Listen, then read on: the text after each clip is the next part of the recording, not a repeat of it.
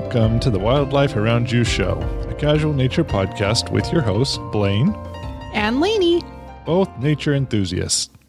How are things going? Great. How about you? Doing super great. So what have you seen lately? Chickadees and titmice in the backyard. They've been in and out with the feeders, so it's been fun watching them mornings and afternoons. They're stocking up as our weather keeps trying to figure out what it's going to do from hot to cold to hot. True. How about you? Well, with the hot to cold and cold to hot, seen a lot of squirrels. Seem like they've been extra active this week since it's been warmer. They're taking advantage of that and been scurrying around and gathering stuff, probably preparing for another cold snap. Yeah, I got to stockpile the acorns. Yep. There are a lot out right now. So what are we going to learn about today? We're going to talk about lightning bugs. Yeah, so the big question is, do you know them as lightning bugs or fireflies? Turns out it's dependent on where you are geographically. Yeah, I grew up calling them fireflies, but... Yeah, in the South, they're primarily known as lightning bugs. Yep.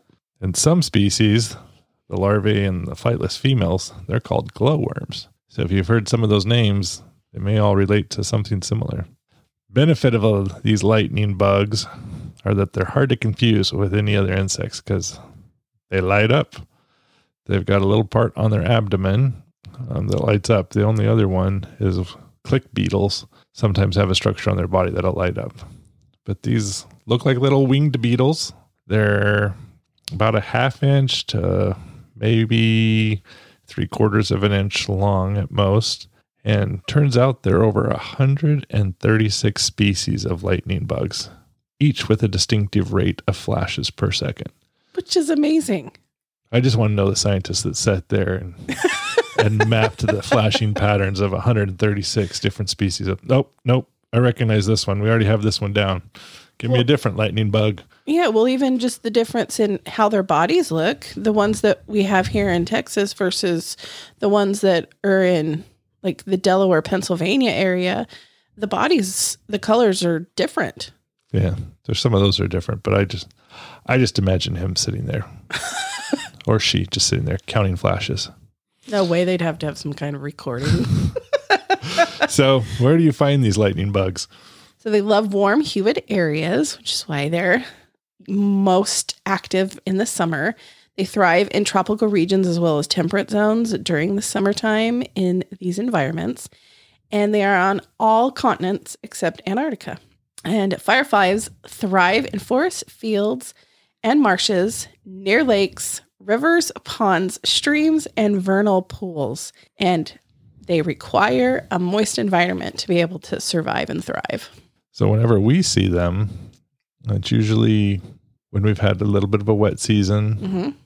It's wet spring, and then you start getting some dark shadows, some brush, and other stuff like that, and you'll start seeing them pop off, usually in the evenings. So most lightning bugs are nocturnal. Some are diurnal, but they're not the ones that are luminescent.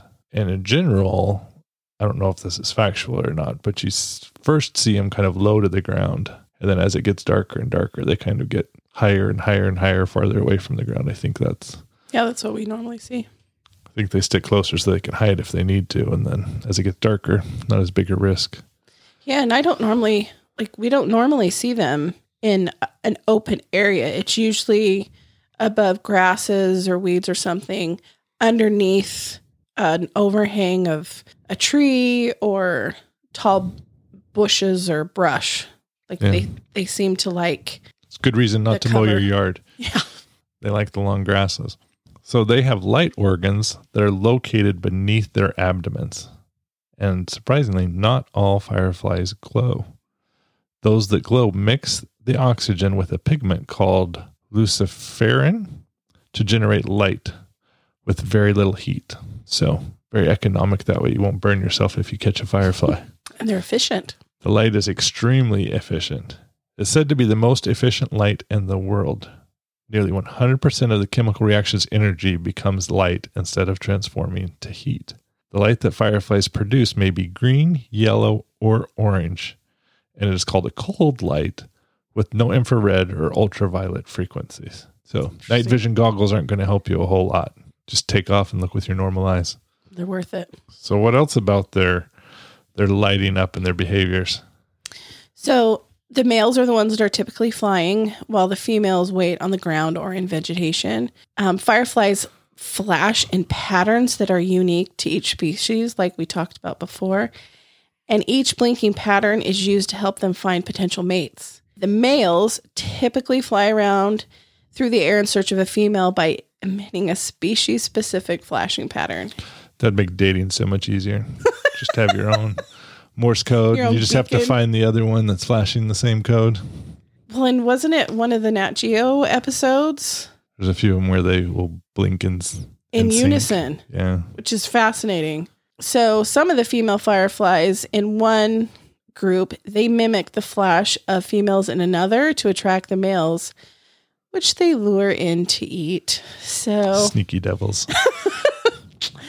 gotta be on your guard. So a few days after this whole ritual and they mate, which is usually in late spring, the females will lay her fertilized eggs on or just below the surface of the ground. And then the eggs will hatch 3 to 4 weeks later. In midsummer, they'll hatch into larvae. They'll eat like crazy. Then they'll go in the ground and wait until the next year to emerge, overwinter in the ground. They could stay in the larvae stage up to 2 years. Then they pupate, which is also in the ground in early summer before emerging above ground a couple of weeks later. And then adults, they only live for the fun. They come up, light, mate, and then they're kind of done. So usually their lifespan's only a couple of weeks. Which is pretty common in the insect world. Yeah, so what kind of predators do fireflies have? Well, in their blood, they contain a defensive steroid called I'm going to slaughter this.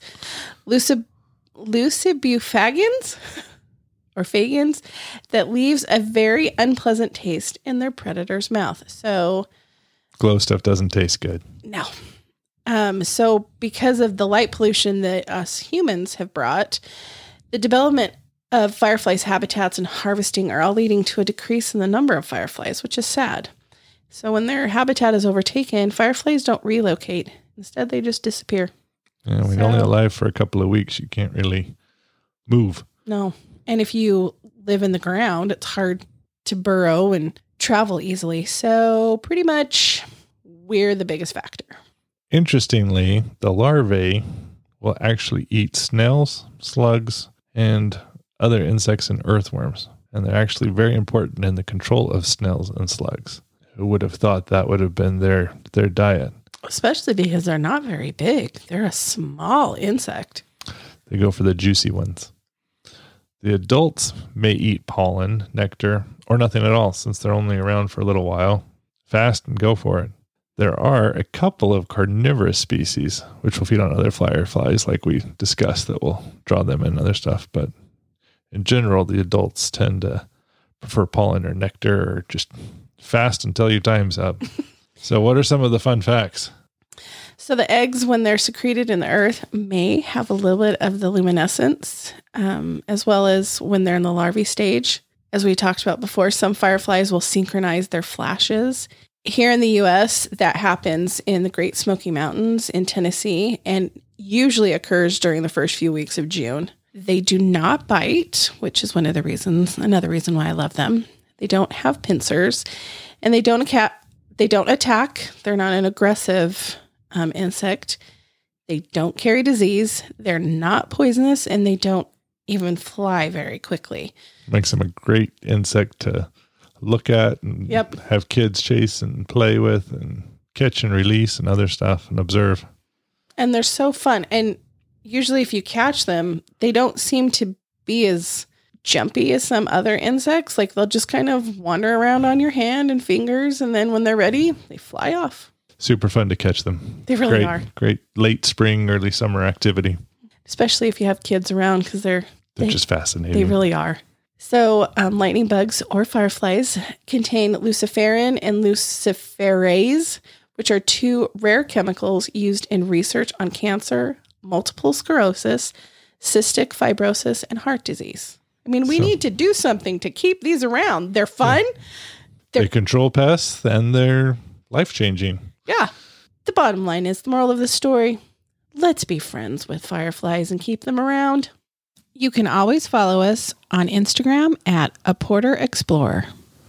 We hope you enjoyed this episode and learned something new about wildlife that may be around you. To make sure you don't miss a future episode, please subscribe to our podcast and share it with friends. If you really liked it and are willing, please leave us a review on iTunes or wherever you listen to podcasts. We'd love to see what you have to say. You can find the show notes for all our episodes at aporterexplorer.com/podcast.